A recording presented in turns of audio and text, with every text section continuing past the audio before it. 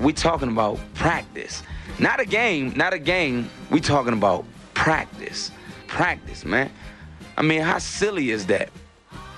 See, because he's an intimidating personality. Like, everybody is kissing his butt. Everybody's kissing his butt the whole time, but I come at him. People always tell me he's handsome. He's not handsome. Give it to him. Give it to him. Boom, shakalaka. Michael Jordan punched Steve Kerr in the face during a practice, right? That was, to me, was the coolest thing I ever saw. Bryant to shot. What you gonna do about it? What you gonna do about it? Did you know you were actually this good? No. From the Irishman Abroad podcast network, this is an Irishman Abroad Inside Basketball. Kieran Donaghy is a Kerry Gaelic football and hardwood legend. A 3-time All-Star and 4-time All-Ireland winner on the field would be enough for most people, but this man did it on the court too. And today we get to hear the rarely told story of this Irish sporting great and his journey inside the game of basketball and how it paved the way for him to achieve at the levels he did on the field. But this isn't just a story of how basketball facilitated sporting success later elsewhere. This is a story of a man who played 2 sports at once. An Irish Bo Jackson, if you will. Often he'd be ending a football training session, caked in mud, and drive to play a competitive basketball game miles away.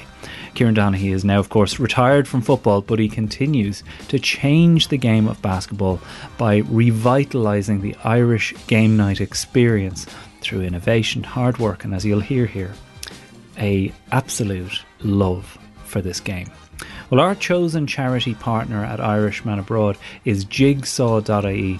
And if you're a young person, or if you have a young person in your life and they're struggling or just need someone to talk to about their mental health, visit Jigsaw.ie and their team of consultants will be able to assist you free of charge.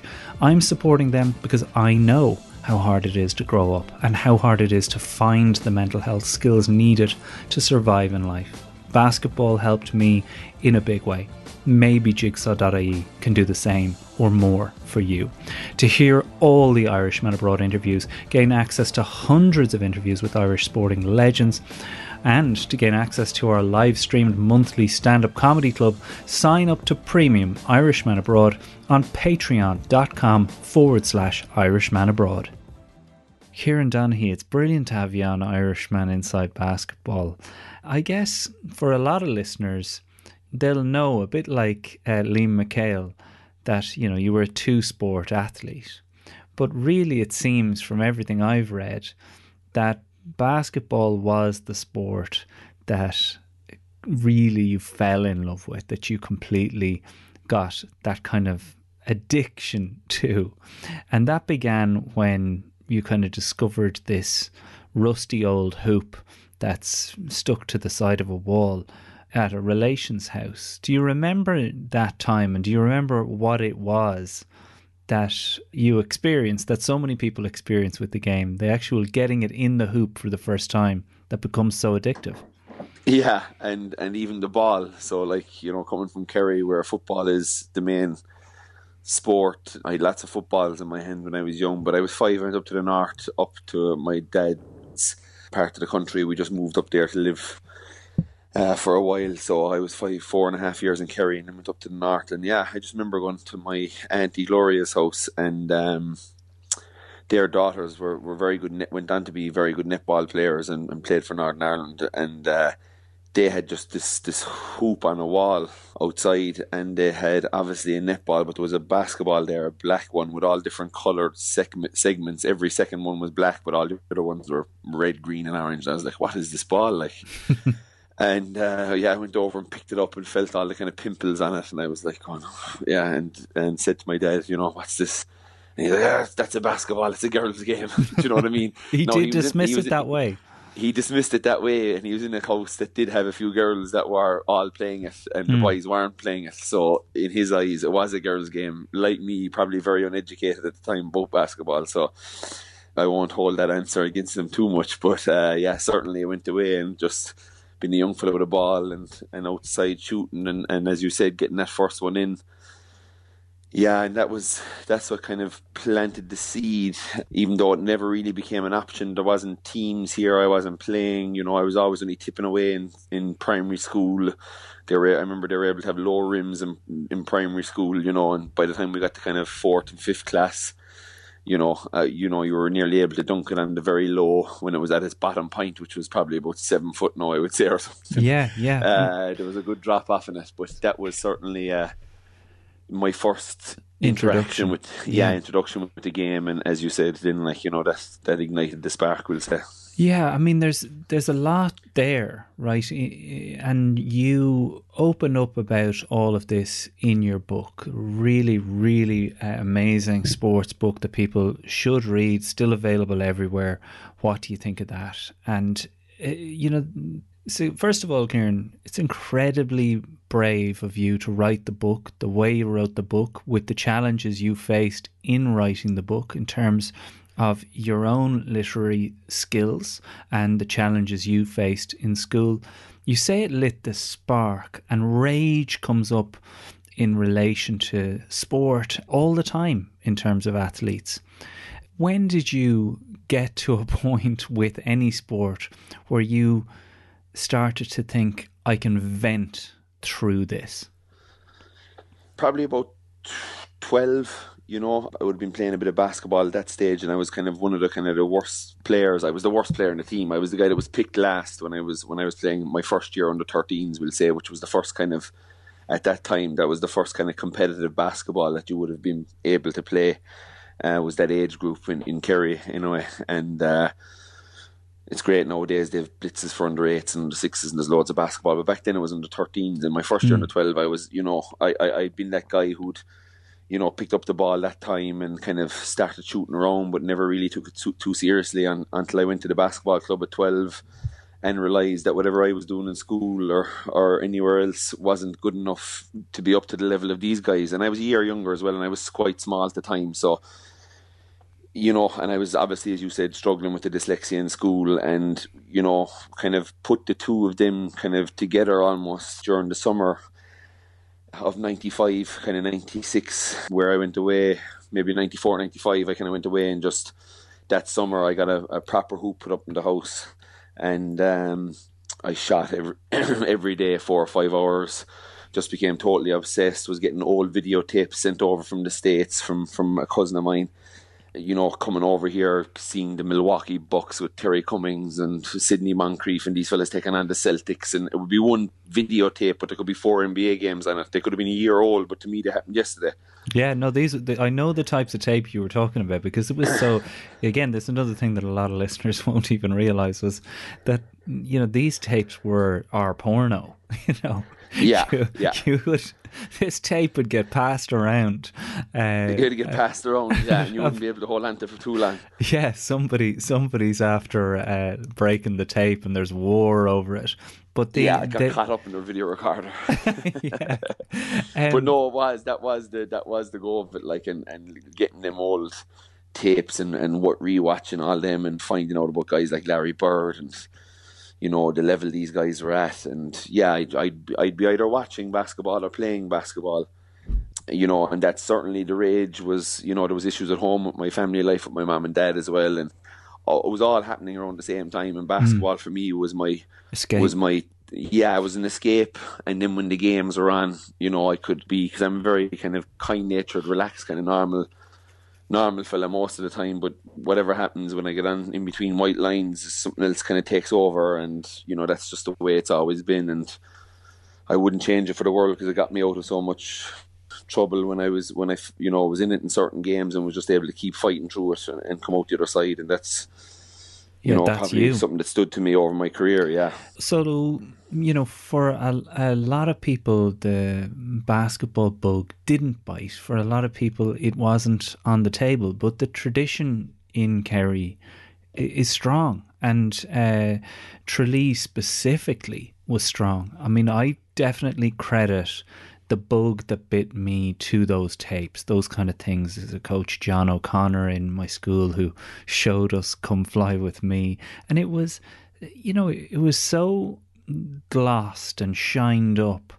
and presented by NBA Entertainment to be this otherworldly thing where athletes who would normally be considered freaks, kind of giants, are able to sprint faster than anyone you've ever known and jump higher than anybody you've ever known. But I can specifically remember watching it the way someone would see a rock star on the TV and becoming obsessed with that. Do you visually remember seeing those things? And actually throwing the ball through the hoop is one thing, but nearly the aspirational element of the colour and light that came with the game, was that something that kind of created the love? It was, and you're certainly right, and Come Fly With Me and I had all them and I knew them all off by heart, and they were Christmas presents from Senti or whatever at the time, and that was one part of it. But for me, the real ignition was the basketball here in Tralee at the Irish Super League level. Tralee had a very good squad at the time, and they had an American from Old Dominion called Ricardo Leonard, who in some game that year kind of did very well against Alonzo Mourning, like had better numbers on him on the boards and rebounds, or on the boards and points. So we got this guy over here to Tralee, and yeah, he was the first rock star that I remember kind of really looking at from a bird's eye level. Whereas you obviously the Jordans and these guys, you were starting to know them, but kind of our Jordan was playing with the Galway's Tralee Tigers at the time, and he was. How did Ricardo Leonard, from the star of Old Dominion, Division 1 NCAA basketball, do you remember the story of how he even got there? No, don't know how he got there. Don't know who made the call at the so time strange. When there was no mobiles and internet and emails and all that. I don't know how it was even done. It's actually should be probably something that there's something in talking to the old clubs around Ireland about how they got Americans back in the 80s when the game was absolutely massive in Ireland, and it had a very cult following, but within that cult following, it managed to get on national TV every weekend, and it was something that was really, you'd love for the current game, which is at a very high standard here in Ireland, to be projected like that, on TV, and for kids to see that, geez, I could be on TV if I play this game, whereas there's very little of that, unfortunately, bar the cup final. But how he got here, I don't know, but when he came here, 54 points in his first game, and you were there for that. And I was there for that, and we waited for an hour afterwards in the scrum for autographs at the time. The following week, Rick thought he cracked this. He said, I'm not going to be an hour and a half after every game signing autographs. So he cracked it. He got onto his college. He got these baseball cards made. He thought he hit the jackpot. He came back with these baseball cards. They were super cool. All his stats from his 4 years at Old Dominion, a cool picture of him, and an autograph that was printed onto the baseball card as such, which was great. But of course, unfortunately for Rick, the young Irish kids, we wanted to see the autograph written down, and we wanted to have two autographs, front and back. So Rick ended up probably paying for all this merchandise maybe, and getting it made, and then unfortunately having to do the exact same thing every night. But yeah, he was a colossus, and you talk about images of me as a youngster when they won the league in 95, 96.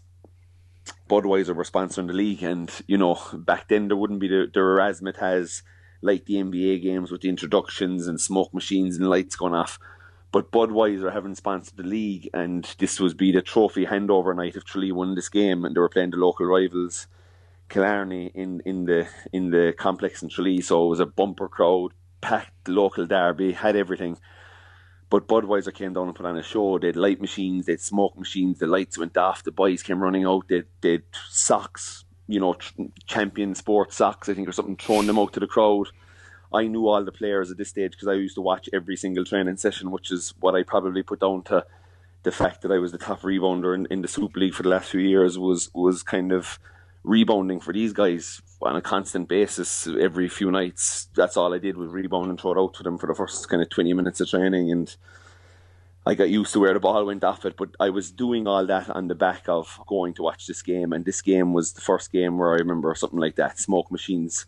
I was sitting in the crowd, chills going up, the Eye of the Tiger coming on in the background, and our boys from Tralee jogging out, doing a lap of kind of honour, circling around like a line at circle at tent, going around the Killarney players at the bottom end and coming back up and straight into the layup line and the dunks by Rick. And So that's all we wanted to see, and that's all I wanted to be. And kind of from that moment on, I wanted to go on and play for Tralee, which was my NBA guess. I was real enough to probably understand I wouldn't be going to the NBA, but certainly the Super League was one I felt was attainable if I kept putting in the work that I was. And at that stage, I was now 14, and I was scoring regularly 30 points a game in underage level in Kerry. I was starting to get noticed. I was a year ahead of myself. I was on the South West of Ireland team, so all this stuff started kind of really happening, but it was all based on the back of going up to the complex. Vinnie Murphy was our own Dennis Rodman. He used to dye his hair every night, green one night, tiger stripes another night, all red another night. You know, we just thought he was mad and the coolest thing ever. And between himself and Rick and John Tehan, who I went on to play with as well, to see it. It was our glamour. Like, I'm talking about, you would have your best Nike tracksuit on, you'd have your best basketball boots on. You know, there was a bit of activity at halftime behind the evergreen trees at halftime. Fellas would get out and get a bit of action, and rush back in for the third quarter. So the shift, as we used to call it back then, couldn't last more than 10 minutes or the game be missed. So unless she was an absolute 10 out of 10, I wasn't missing the third quarter in there.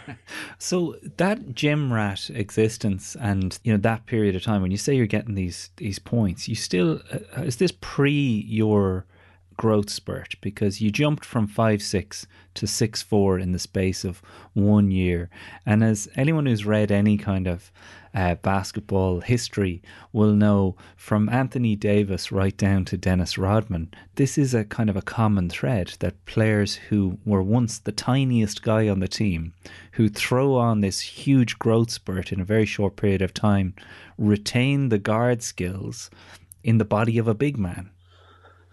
Yeah, I think we've seen it pretty much in The Last Dance with Jordan when he was at Laney High, the growth spurt, and obviously Scottie Pippen and Rodman had something similar. So yeah, like that, I was a point guard in the Irish national team as a 15-year-old captain, smallest player in the team, but I had my ball handling skills. I could shoot the three.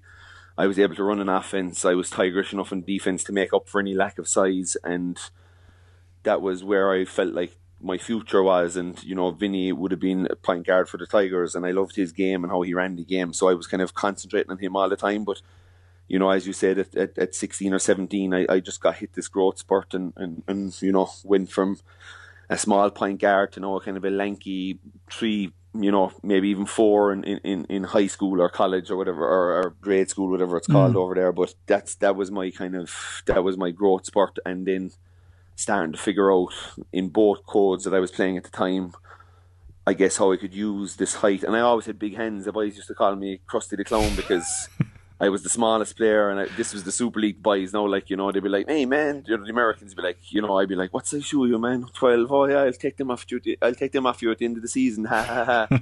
And he was like, "Man, you ain't size 12," and I'd pick up my shoe, and I was size 12, even though I was only 13 or 14. And they were like, "God damn!" And they were like, "You got these big ass hands too. Why are you so short?" and all this, you know.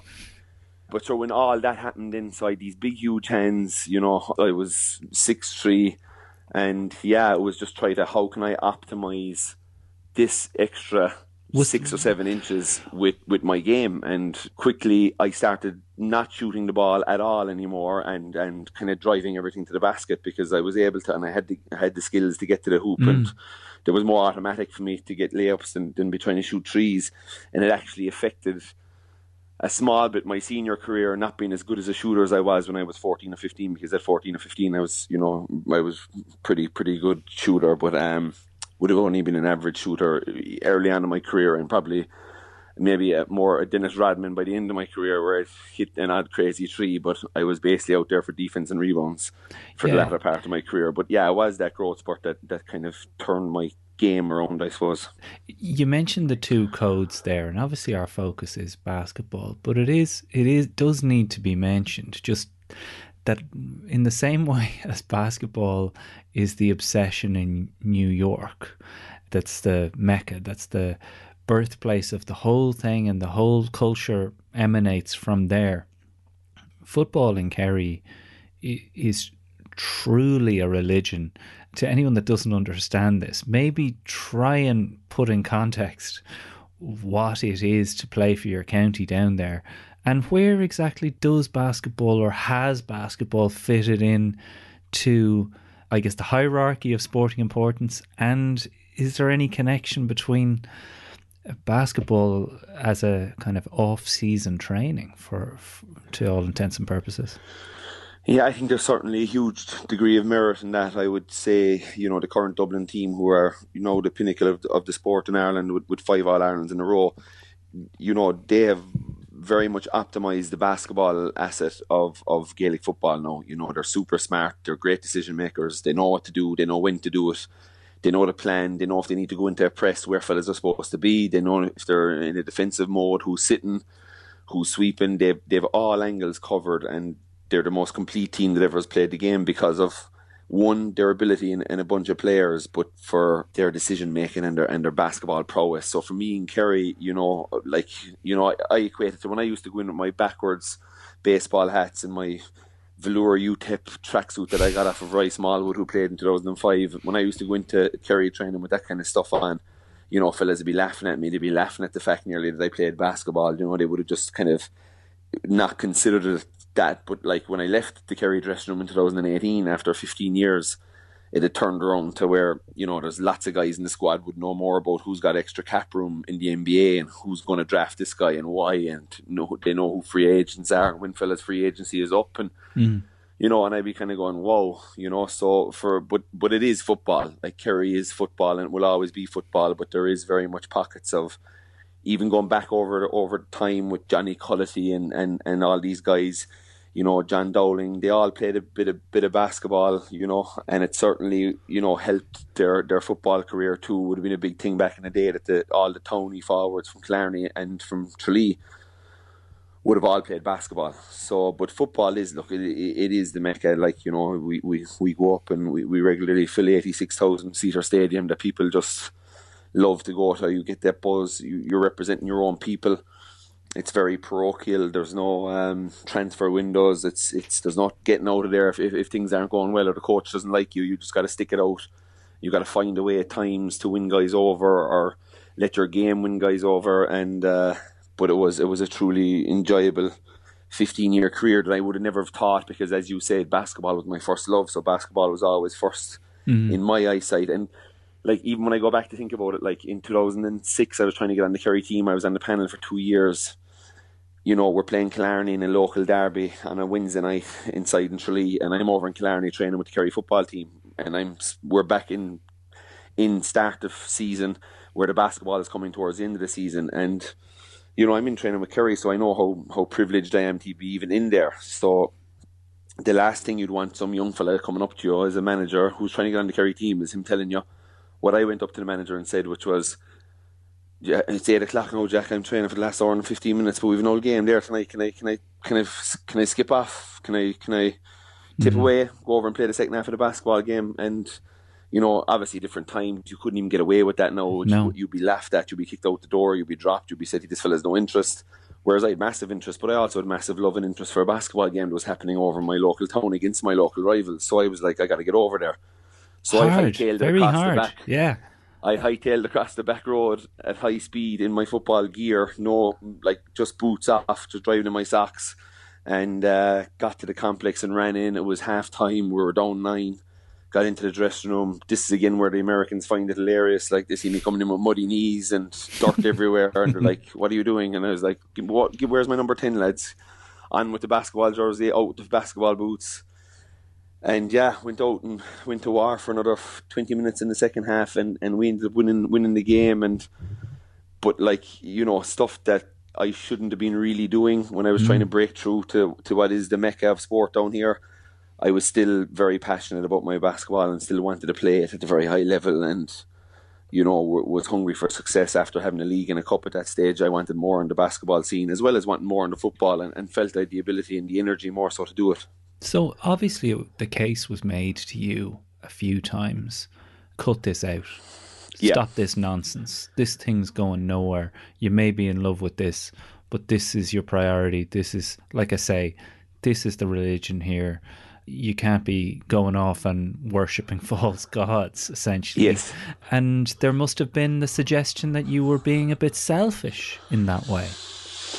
Yeah, possibly. I always felt, at the early start of the football season, look, I had to make that call in 2009, 6 years into my Kerry career. We were in 4 All-Ireland finals in a row. That said 5 actually. And the Jack O'Connor return from his sabbatical after Pat O'Shea led us to an All-Ireland win in 07 and a loss in 08. We were now getting back on track with Jack in 09, and Jack had a talk with myself and kind of said, look, Kieran, we just won the league the year previous with the Tigers in dramatic circumstances. Our American CJ Hadley broke his index finger on a Friday night shoot around.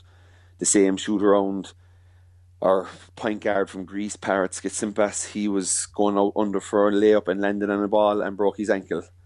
And we went up to Limerick to play Killester, who were stacked with Irish internationals, Damien Seeley and Pete Madsen and all these guys, and there were Paddy Kelly, Jonathan Grinnell, and they had Arnaud Dahy and Michael Bonaparte, who's still playing in the league now here, and they were stacked, and they'd won the cup that year. And we went up to the league game in Limerick with only one American who got fouled out halfway through the third quarter, and myself and Cork at 27 and I 25, and we led our team down the stretch and were able to get a win. And so I was still very much in basketball mode in my head at this stage, but probably unfortunately for me on both fronts, because I felt I always played better football when I was actually playing basketball. Both the start and the end of my career were much higher points in the actual middle of middle of it when I gave up the game of basketball. So I look back in that now and I say, it definitely had an effect on me. It had an effect on my hands, my vision, my ball speed, how quickly I was able to win it, my decision making.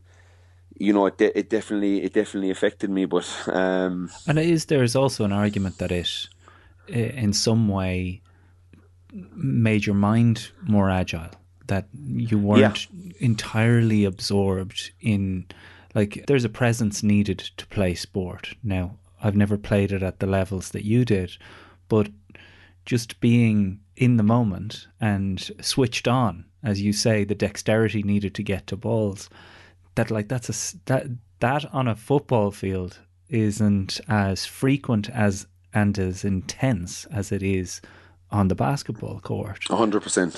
So surely that's the impact. Hence why the McHales and the Jason Sherlocks and the Mike Quirks, Ronan McGarrity's, myself, Michael Dara McCauley.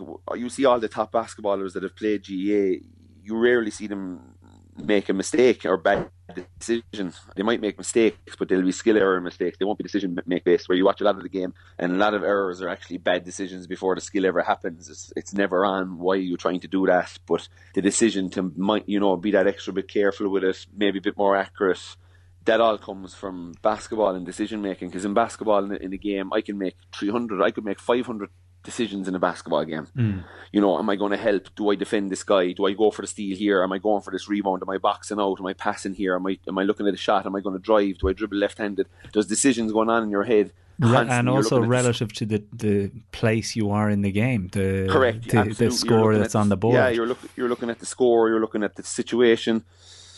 I had a falling out with a manager, Jack O'Connor, in 2011 for that reason alone. Because I was giving out. He said after an All-Ireland win against Mayo, which I was actually relatively poor and kicked 1 point, but got beaten by Ger Cafferty, the Mayo full-back. And, I remember after the game, we were in training following Tuesday night, and we're 3 weeks out from an All-Ireland final against Dublin, and Jack was like, okay, lads, all the cards on the table now, and, what do we need to get better, and what do we need to work on? And I was probably a bit ratty, probably from not having a good game the previous Sunday or whatever. So, but I was forced to speak anyway. I couldn't hold my tongue. And I had an issue with this for a few years now at this stage. And all it was about getting a scoreboard and a clock in Fitzgerald Stadium.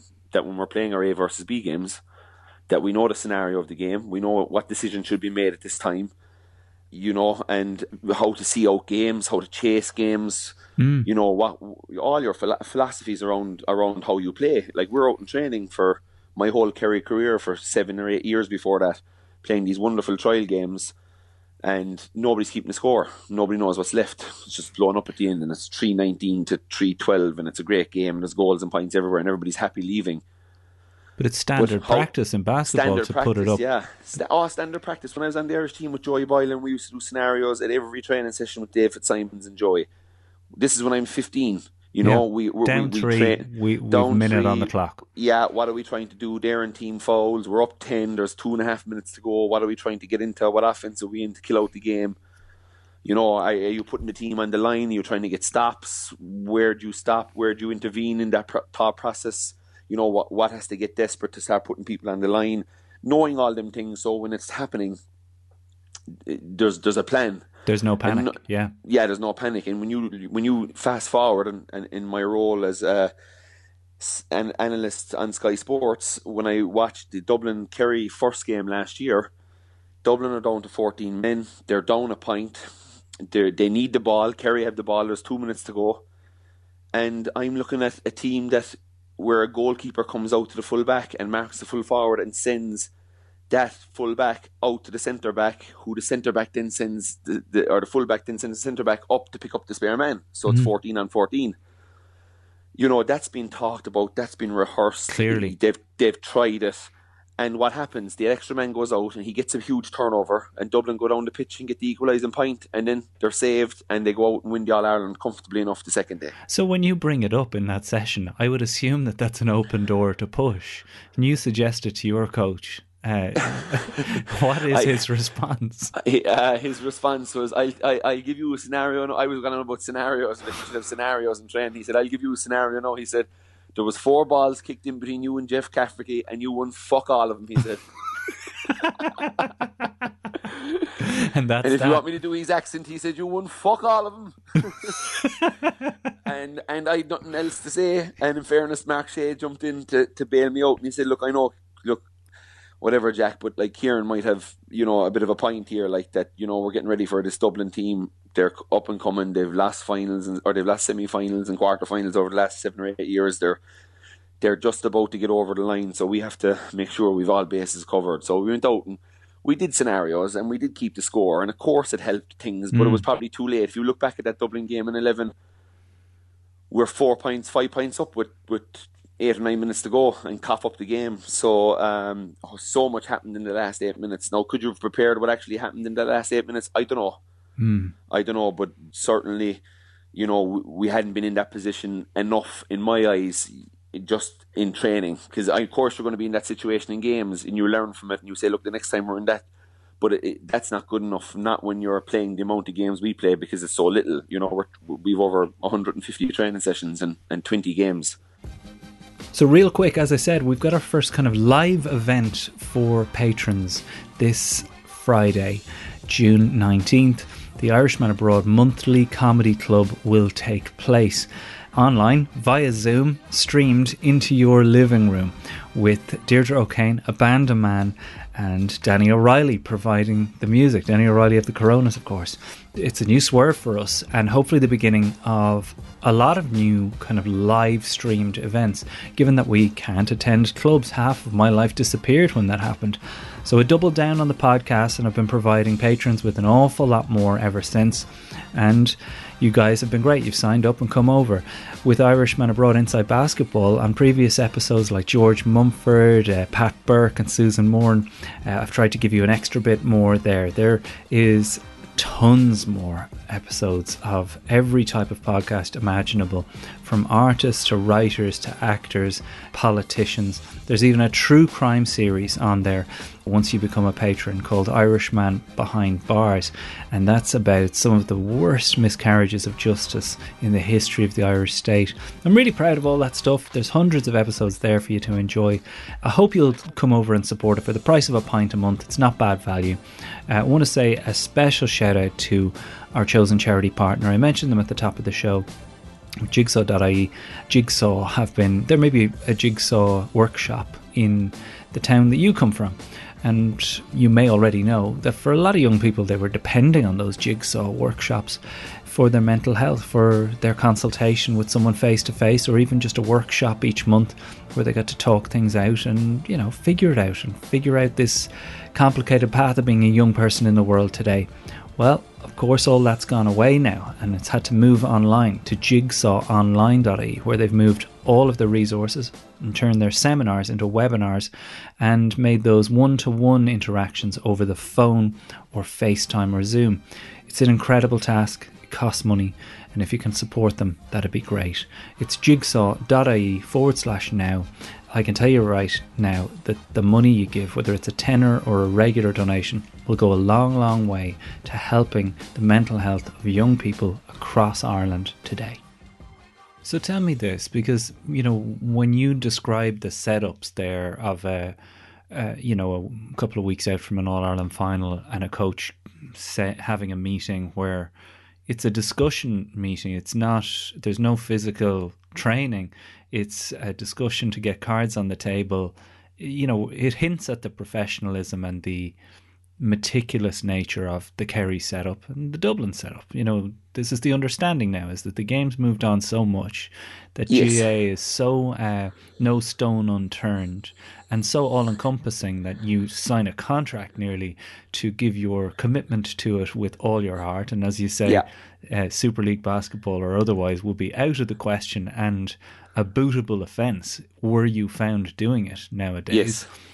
Did it ever become difficult to go from such a meticulous and stringent setup to a basketball team setup where maybe everybody hasn't fully committed their heart and soul to the basketball, and that it is, and I'm not doubting the level of commitment of lads in basketball teams up and down Ireland, but it's surely not the same as the Kerry setup. No, it was, you know, the levels of commitment there's no comparison because of, I suppose, how elite the GA is. Now, GA is like your college basketball, your college football. It is at an all-time high. Massive viewership numbers, massive interest, massive amount of numbers playing if the players don't get anything. You know, but it's the professionalism of it is still, like, if you said that when I was playing with Kerry that I was that I was an amateur, you know, you'd almost take it as an insult. You know, I'm not an amateur when I'm putting 5 nights a week into this, and you know, all my spare time is consumed by it. I don't go to weddings. I don't go to this. I keep my head down. You know, you don't live, you know, that life where, you know, do you want to go for dinner? Do you want to go for a few pints? We will, yeah. It's, oh, geez, I can't. No, geez, no, we can't drink no for the next 5 weeks. We're off it till, you know, it's that. Whereas with the basketball, you know, and you even see it, like, you know, you see it with the NBA guys. You know, you see them having their beer after a game, and, you know, like, even in The Last Dance, you're seeing them having more, and you're hearing stories about fellas going on tears, Dennis Rodman heading to Vegas, etc., you know, doing wild things like that. You know, the game of basketball in Ireland is taken very seriously. We train 4 nights a week. We play 4 nights a week. We train 3, and we have a game the weekend. So 4 nights of the week, we're going at it for 2 hours, really. So there is massive dedication to time and being there, but you don't have the pressure and the scrutiny on your life outside the pitch. So when you're playing with your basketball, you can go have your few pints after every game. You know, a few of our fellas have a pint after training on Thursday night. You know, we have a big game Saturday, but it's kind of their routine, and you're not going to break it up because that's just, you know, they're not getting paid to play this. They're travelling to Letterbrunn to the country representing Tralee. You know, I can't dictate to fellas that they can't live their life. You know, it'd be just barking up the wrong tree. You'd lose them very quickly, which is probably what Phil Jackson and Jordan had with Dennis Rodman. He didn't want to lose him. So yeah, do what you want, Dennis. You know, you weights or stretching or foam rolling or gym, or it's just a constant. Your day revolves around, when can I get my foam rolling in, when can I get my stretching in, your diet's based around it. So it's poles apart in preparation levels, I would say. So you obviously, like anyone who excels at the sport of basketball in Ireland at underage levels the way you did, the US comes up as an option, as a consideration. How close did it come for you? And did you ever, and I know the answer to this, but I'll ask the question anyway, did you ever have an experience of being presented with the gulf in skill, size and class of American underage players and Irish underage players?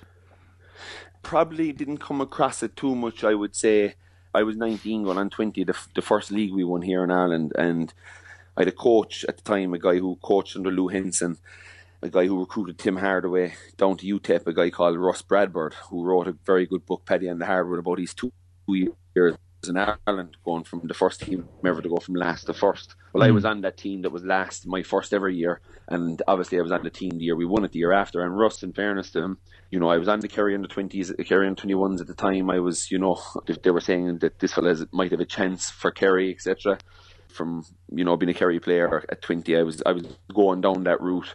So you're saying this coach that you had, and I mean, this is detailed really well again in the book if people are interested in this story, but this coach who shows up, I think it's worth hearing how this guy, because you had a bit of a falling out with Tigers, went to Brendan's. Before we get to the story of him presenting you with the possibility, what happened between you and Tigers initially?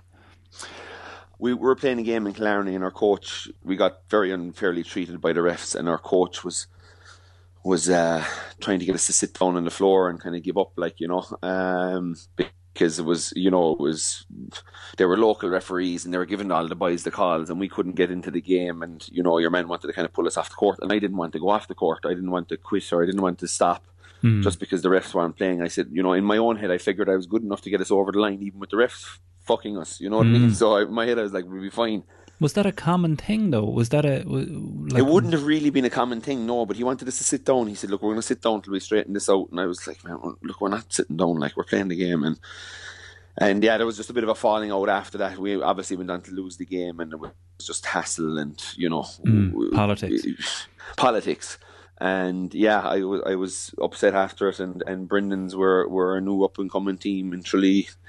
They would have been the poor relation at the time of the Tigers. The Tigers would have had more historical history, obviously, with the Super League team being so successful. But I liked Charles O'Sullivan. He was the main man in Brendan's. I liked what he was doing, and I went there and played. And yeah, Russ came over then and got appointed as the Tralee coach, which at the time, you know, we 2 Americans in the league. You could have Bosmans. So, you know, Tigers had a lot of very good players when they brought in the 3 professionals, along with John Teehan and Michal Quirk and these type of guys. And, you know, he was ringing me, this Russ guy, oh, look, I know you're one of the youngest kind of best players in the country, and, you know, we want to, I'm coming over to coach the team next year, and I want you to be with me and all this. And I was kind of like still going to the Super League games that stage, watching mainly the Americans play most of the games. And I definitely thought with an American coming in that he wouldn't be obviously looking out for the Irish guys, but how wrong I was about this coach in particular, who's the best basketball coach I've ever had. And he was just, his manner about the way he approached it, and, you know, his first game, I'm up in the crowd watching the first game, and this guy is starting fellas that I went to school with and that I was much better than, you know, and I'm kind of like going, geez, he's actually playing all the Irish guys. He started 2 guys that I was clearly better than, and he kept getting them in for 2 minutes here and there. Now, they only played probably 7 or 8 minutes, or, you know, even though they started, they only played maybe 10 minutes. That's the way he kind of did it. He'd start the fella to give him a bit of confidence with the 4 best fellas, and, you know, he might tell a fella, look, you should be starting, but you're actually not starting tonight. I'm going to start this guy, but you can come in from after 3 minutes, okay? We're not going to, his big thing is you're never going to lose the game in the first 3 minutes. But what you could do for that one guy is big. So yeah, after that game, I went home that night and I was like, geez, I want to play in the Super League. Charles said, look, you're good enough to play in the Super League. You know, there's a new American coach there now, you should go for it. And I rang him, and he met me in a famous pub in Tralee called the Brogue Inn. And I always slag him for being a bit of a tight ass, but he was the bowl of soup and the steak. Yeah, the soup and the steak. Yeah, so I ordered. The man came down. I was out for a meal. The coach was taking me out. I said, this fella's coming from America. He's loads of money, been a college coach for 14 years. So I ordered my T-bone steak, which is about £27 at the time, and there was chips, and I couldn't get enough. I was making sure I was coming from a tough enough time back then as an 18-year-old. So I was indulging in everything, and the woman asked, after I made my big order, she said to the coach, what do you like? And he just said, I'll have a bowl of soup. And basically he only brought like 40 or 40 pounds or something with him, so he couldn't get anything else. But yeah, look, he said, look here, and I told you, and I said, look, Russ, I'm sorry, I didn't trust you, I didn't know you, how am I to know you? You know, you're ringing me on the phone saying you want to play. I'm like, that's great, like, I'm sure you know the recruiting game in America is a lot of fellas make a lot of promises, and then, you know, I commit, and then you don't keep your promises, and I'm riding the bench for the year when I'm trying to play football and get on teams, etc. So I was kind of like, I needed to make sure I was playing. And after watching you the last day, and he was like, okay, look, you can train for a month and prove to me that you really want this. And I look at you, and I said, no problem, I bit his hand off for it. But literally 10 days into the trial period, I was killing up in training. I was probably outside of the pros, I was probably the best player. And it was kind of, Micheál Quirke was out that season, and he was still playing with Stranraer locally in the football championship, and I was kind of looking to get in there and be the man. And kind of, I think after the 10 days, I approached Russ, kind of say, look, Russ, I'm ready. And we were playing Delta Notre Dame, Anthony Jenkins and them at the time. And I went out and he said no. He said, you're not playing. I said, look, Russ, it's a cup game. It's the biggest game of the year. I'm ready. And he said no. And he stuck to his, and I always give him credit for sticking to his guns like that. And we lost the cup game, and we actually had Notre Dame back in Tralee the following week in the league game, which he then allowed me to play in my first game, even though it was like 4 or 5 days early. He said, look, you've proved you've been very dedicated. You're staying on after training, and he gave me the chance, and I had 15 points in my first game and in a 1-point win. And I was marking Lenny McMillan, who played at a very high level in America as well, and I was marking him down the stretch of the game, and absolutely, that was my first playing experience in the Super League, and I was hooked, even more hooked than I ever was after that. Even though we went on to have an 18-4 season. That one win was worth it. Special, yeah. I mean, this is a side of Irish sport that, like you say, it's niche, and it's always been niche. What do you like? Because the passion's there, the skills there, the entertainment value is there.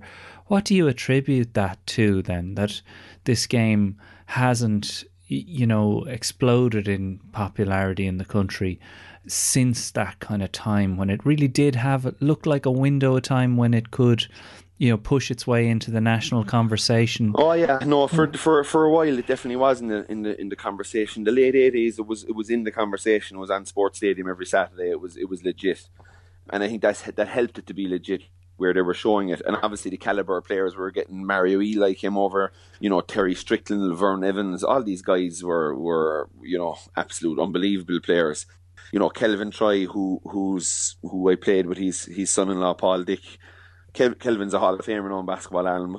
Kelvin was marking Larry Bird, for Rutgers, and marking him well, and came over. Just didn't make the NBA, and came over here and was a superstar and lived here for the rest of his life. That's what happened to a lot of these guys when they came over. They were treated like royalty, and they were paid well, and they were loved, and they figured out that this is a kind of an enjoyable, easy lifestyle. So it was huge then, but for now it's not there. And I think until it gets some bit of TV exposure, till somebody comes up and says, you know what, this mightn't be bad on Saturday night for 2 hours to cover home games in venues that have great atmospheres and stuff. And sure, like if we were able to tell the crowd in Tralee that Tina G were coming, we need to get ready and put on a big show for the crowd, like the place will be rocking. And if you've got a good game, people would watch again next Saturday night. It's just somebody taking the plunge to put it on. Do you reckon? Yeah. Do you think it is just that? I reckon it's a huge part of it, because if it's on TV, then all the radios are talking about it. They're talking about who players signed, where players are in the league. It gets even more high profile. But the biggest thing is you've kids sitting down that like basketball, that are watching local guys playing on a Saturday night, and they're going, I could do that. And that's... But is that the motivator, to the next level, though? Because it has exploded, really. Like, it has exploded. It has. It's definitely, like, you can see the very fact that I've been able to create this podcast, and for people to be like, yes, this is a good idea, and the fact that people are listening to it right now will tell you the resurgence in popularity. Is it, though? You attribute putting it on the TV and actually letting kids see it as the reason why it would expand and grow further. Is that it, though? Like, or is there something in the way? Is there anything to be said for the way it's coached, the way it's placed in the context of schools and our communities? That, like, I think that sometimes one of the biggest problems the game had when I was younger was, first of all, the number of sports that were prioritized ahead of it. Just the sheer numbers of, the battle we had to get indoor soccer off the court when, it's piss and rain outside. The football lads outnumber the basketball lads, so they're taking the court. That's that. And, from that perspective, it seemed like if you want physical activity and you're a youngster, you're going to get more of it and more opportunities playing football or soccer, just on that basis, even if you've no aspirations to ever appear on television, but you just want to get a good run around and crack with the lads. Is there anything in what I'm saying there? Look, it's never going to be higher than hurling, football, soccer. I think it could be up there with rugby, but it's a long way behind yet in this country. And you're right, and we are prioritised by a lot of main other sports, but this is the main indoor sport. And I think for people, you know, when they're seeing the rain we're getting now during the winters and the bad weather and the colds and all that kind of stuff, dropping your kids down to your local basketball club can do nothing but improve them in every aspect. You become a team player. There's only 5 of you on the team. You have to learn how to talk, communicate with people.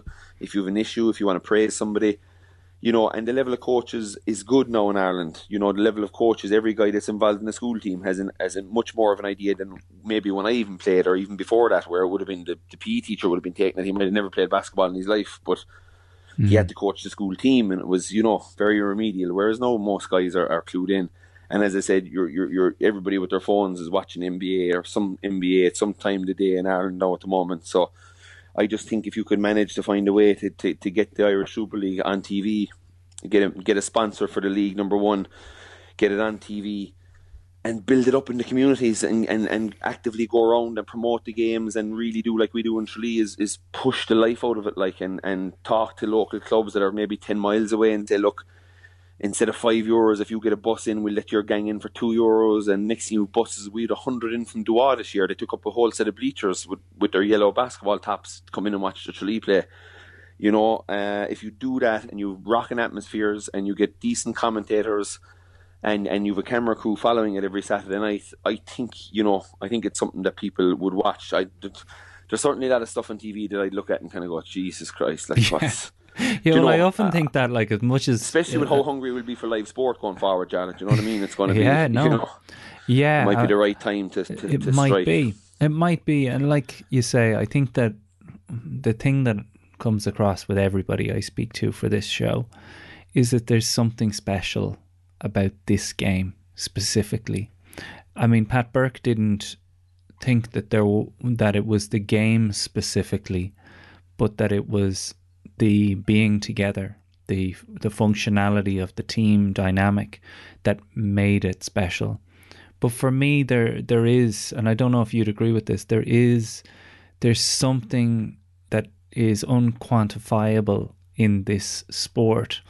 Maybe it's, for me anyway, as a kind of youngest child raised in the countryside, it was the solitary nature of it. The fact that I had an awful lot of anxiety as a youngster, and then you could be alone and like conceivably really, really improve at this sport by oneself.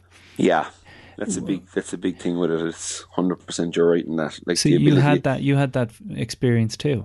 Yeah, you had it, yeah, and you can go out and shoot 500 shots in an hour or two in a basketball court. If you try to take 500 shots down the football pitch, you'll be there for 2 weeks. Do you know what I mean? So it's definitely something, and that's the addictive nature of it, and that's what I think you're getting at is how much people fall for this game when they get any bit of a knack at it at all. And I have my camp. I do 2 camps a year here in Tralee for the last 5 years, and massive numbers, and making a kid go away. Seeing a kid's face the first time he reaches the ring, seeing a kid's face the first time he gets it in. You see when they're kind of bouncing out to the back of the line, and you can see them actively delighted with what's just after happening. Yeah. It kind of makes it all worth it. But what you have is, you've that kid going home going, I made one today at camp. I can make one out the side of my house. Mom, will you get me a ring? Next thing your ring goes up. Now you have another kid that is hopefully going down. But it is harder, and I don't know what you think it is, but in this modern day, as Dave Hopla, who I had over for one of the camps, the famous shooting coach, he said, the devil's device is the issue. The devil's device is the issue, which is the mobile phone. The screen. Which is why, no, hold my hand up. When I was 13 out the back shooting for 4 or 5 hours, the options inside were sitting down watching Coronation Street with my mum and my nan. Yeah. There was one TV. We didn't have a PlayStation or a computer. We had videotapes, and I was either watching Come Fly With Me late at night after they'd finished watching their TV, or I was out the back for my shooting. And that was, you know, geez, if you can get a friend that's into it with you and you can have two guys that are kind of non-stop at it, it would be massive.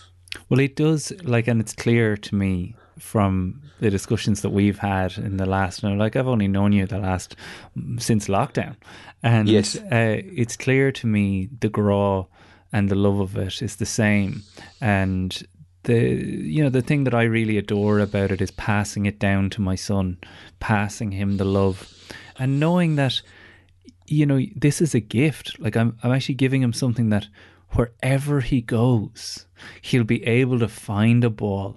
He'll be able to find a hoop. Like, I've travelled the world doing stand-up comedy. I remember going to New Zealand and finding the sports shop near my hotel, getting a chain link net and getting the fella down in the park opposite the hotel to put the net up for me. And suddenly I had 8 hours entertainment sorted between shows. And that kind of... the foreverness of that's really special. Now, one of the stories that you told about this in your book that drove that point home to me was one. I don't know if you're tired of telling it, but it's being in Miami on the trip with the Kerry team. Oh, yes. And an impromptu game kicks off. Maybe you can explain to people, to close the podcast, just how joyful and special it was. Yeah, well, look, just to touch back on your point before I answer it as well, like, you know, being out the back here with my daughter shooting the basketball last night, like, you know, she's in her pajamas and her socks, and it's past her bedtime, and she's like, come on, Dad, you know, we shoot a few shots. And like, straight away I jumped up and said, yeah. And then Hillary was like, Hillary's like, you know, my wife was like, she's this cop, she knows. she got played. She's, you know, yeah, but no, in fairness, so I was kind of, you know, I had the basketball ring out the back, but really since this lockdown, I've had the time with her to explain to her and to follow through and to bend her knees. And she's 4.5, you know what I mean? But she's making all these shots now. You know, she's 14 from 20. She's 16 from 20. She's really getting into it. You know, Wow. The ring and the backboard are forgivable to bad shots. Yeah, you could baseball pass it off the backboard and the ball into the ring. You know, that's just the way. That's the yoke I bought. It's one of these stand-up basketball. I know rings. the ones, yeah. And so, like, but you're right. I am passing her down a gift, and like, if all she ever gets off it is that bit of enjoyment shooting around. A bit of enjoyment when she goes down to play with when Fergal, who plays with the Warriors, he does an academy in Brennan's, and I bring her down there and she runs around and loves it with them. But she never really was getting into the basketball until the lockdown. But since then, like, I caught her on my Instagram story a few days ago, she was out shooting by herself. Like, she would have never shot by herself before this happened. So I think she has the little love for it now and the little bug for it, and she's starting to realise that it's cool if you're making lots of shots. Yeah. You know, like this, like, because I'm reacting super positively, probably over the top, high-fiving. We've run Steph Curry high five, handshake. So we've all that. But yeah, I know you're right on the gift of passing it down. On the Miami story, yeah, look, it probably tells a few things about me. One is my competitive edge, you know, not wanting to go away, you know, a loser, or not wanting to leave it at that. We were over playing. Locally, I bought a basketball, and Flamingo Park is the place down in South Beach where all the courts are. And I'd been there on holidays 3 or 4 times before that with my wife. We love it down there. And, you know, Hillary might be going shopping for the afternoon, so I'd go away down and play 4 or 5 hours of basketball with the local lads. So I knew the place and I knew the courts and knew how to get there. So I took all the Kerry boys. We were on a Kerry team holiday after winning the All-Ireland. And yeah, we went down there and we were playing on the court around 3 or 4 o'clock, and we had a big meal booked at 8 o'clock in some famous chicken place in Miami. I forget what it's called now, but it's like a very posh KFC, basically. It was a restaurant, but the fried chicken was unbelievable. So we had all booked in the girls, and we were meeting the girls there at 8 o'clock. So we're playing away, and like, the idea was go down and play until 6 o'clock, go home and have a shower, jump into the pool or whatever, and get ready and go out. But after the 2 hours of us playing, you know, I could tell there was boys gathering around the court looking for a game, you know. And there was a group down the bottom basket, and they all looked like they were basketballers. Like, I'm out here now with footballers, you know what I mean? But a few of them have played. I'm playing with Tommy Walsh, who played a year Super League. He was an Irish international at 15. He was a massive guy. David Moran, who was a big, strong, he was our kind of Dennis Rodman guy who had no interest in anything else but boxing fellas and elbowing fellas and grabbing rebounds. And then we'd Barry John Keane, who also was a corner forward for Kerry, who was a very handy point guard. And we had a guy called Jack Sherwood, whose sister Emma Sherwood played for the Irish team over here. So we had a solid enough 5, even though we're all kind of footballers now. We look like a bunch of Billy Hiles. Like, we all had the short shorts, we all had Adidas runners, nobody had basketball boots. And the boys were decked out in their Jordans and their long shorts and their Kobe's, and they looked the part. So they kind of, very quickly came up to me and said, look, you're taking up the court, we'll play, up to 15 and the winner takes the court or whatever. I was like, yeah, look, we're getting ready to go, so that's no problem. So I picked my 5, and we had a bit of a crowd gathered down there. A few of the girls and wives had come down to watch, and it was going Full Metal Jacket, and the boys were really good. And there was a guy called iRobot who was in the N1 mixtapes back in the day, a guy called CJ Curtis. And, he was 6'4", looked like Jordan, kind of jet black, shaved head, had the game. He was about 40 at this stage, but you could tell he was a complete baller. And, they ran us out 15-7 pretty easily, and he's all high fives afterwards, and there's obviously another 5 ready to come on, and we're walking away, and we're all going out, and we're just coming to the exit of Flamingo Park. And I start rubbing the back of the head, which Hillary says is a big tell of mine when I'm not happy about something. And, I turned around and I said, boys, come on, we'll go down and we'll play them. They're going to win that game. We'll play them once more. We were shit and we were after playing for 2 hours and we'd no break and they were fresh. And I was trying to sell it to the boys. So they all came back anyway, and all the girls came back, and we had a big crowd again. And so we were underneath the basket, and I kind of gave CJ the nod that we'll play when you're ready. And they won the next game. And CJ came up and kind of, do you mind if we guys have a 5-minute break? And I was like, yeah, no problem, I have a 5-minute break, I'll shoot around here with the boys. Next thing, all of a sudden, there's another crew lands on, and they're at the bottom basket while CJ's boys are getting a drink of water, and they come up to me. One of their guys comes up and he's kind of like, yo, we're on. And I was like, no, we're on, man. And he was like, no, we're on. I said, no, you didn't have your 5. I said, we'd 5 here under the basket.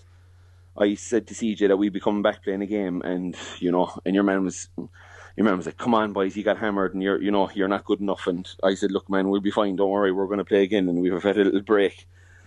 And yeah, we went out and played, and we played unbelievably well. And it was a titanic game, and it was 13-all, and it was, it had a bit of everything.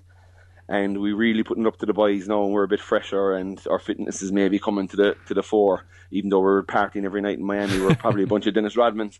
But we get it down the stretch, and I get a pass out in the wing and shoot a 3 on Curtis, and nothing but net. And I'm running down the court high-fiving all the boys, because the boys at this stage, they went from kind of hating us, saying that we were useless, that we were no good, to know all of a sudden we're beating CJ's crew, who were obviously like the crew of the park or whatever, like, because that's what they kept saying, oh, CJ's crew's in trouble, these white boys. And at one stage, Dave Moran grabbed a rebound and ripped it out of one of the boys' hands under the basket, like pure football thing, like. And next thing, your man said, God damn it, these white boys are strong. One of the boys is like, and yeah, man, we won 13-15, and we walked out of the park like we were after winning the World Championships. And we were just buzzing for the night, and leaving the court, your man Curtis Jost came up to me and he's like, look, man, I'm a big DJ there, I do DJing as well on the side, and I'm in a big club tonight, and I'll put you on the list, your squad, and the girls, bring them all down, we get you tables and table service. And I was like, fuck it, man. I said, I swear to God, Yardbird was the place in Miami, the chicken place. I said, we're going to Yardbird for dinner, man. We're probably going to have a few bottles of wine and probably head home. We're flying out early in the morning. I said, if we'd met you yesterday, I'd have snapped your hand off to go down to the club tonight. But so yeah, no, we still touching on Instagram. I followed him on Instagram. And he still comments on some of my basketball stuff during the season, and I'd be responding to him and stuff. And all came from the love of the game, where a bunch of these boys, underestimated a bunch of Billy Hiles from Ireland. With their All-Ireland medals in their back pockets. Yeah. I mean, what I love about the story is that, and the ending there of still keeping in touch with them is, to me, the most beautiful thing of the whole thing is that connection that it gives you for across communities wherever you are in the world. Absolutely. There is that special thing. The Irish Manu Ginobili, they thought that was the crack they were having with me afterwards. So I did a few behind the back fake passes and laid it up on the other side, and they were like, Jesus Christ, this guy's an Irish Manu Ginobili. Like, they're hilarious. Some of the comments their boys were coming out with, like, basically had us pissing ourselves running back to court, and you know how hot they were getting when we were scoring on them. Like, I was driving past and scoring like, God damn it, man, and what, you know, losing their life. Like, we can't lose to these Irish boys. Like, there's no way. Oh, so, Lord, it's your Monte Carlo game. That's what that is. That was the buzz of it, I think. Yeah. But they're all good times and a great experience, yeah. Yeah, well, Kieran, thank you so much for taking the time to do this. It's been a really fun chat, and yeah, hopefully we'll get to play a bit of one-on-one at some point. Absolutely, man. Absolutely, no bother. There you have it. Contact the show, spread the word, give us a rating on iTunes. Kieran Donaghy can be found, of course, on Off the Ball on newstalk.com, or on the podcast I made with him over there with Newstalk about The Last Dance. We went and we covered every episode as it was released. It was great crack. Gotten a few rows, had a few chats about the different characters involved in the Bulls. So if you enjoyed the bit of banter between the two of us and you want to hear more, head over to newstalk.com and you can get yourself access to that for free. Next time on Inside Basketball, a man who lived the dream and then went on to make the dream come true for countless others. Paul Cummins is on the show next week, a fella I went to school with. Work has begun on season 2 and I'd love to get your input on it. Maybe you have a basketball connection or a story of your own, something crazy or something out there in terms of this, or maybe just something that's never been told before. Get in touch. irishmanabroadpodcast@gmail.com. I reply to every single email personally, so don't worry about it disappearing into the ether. I'll get back to you right away.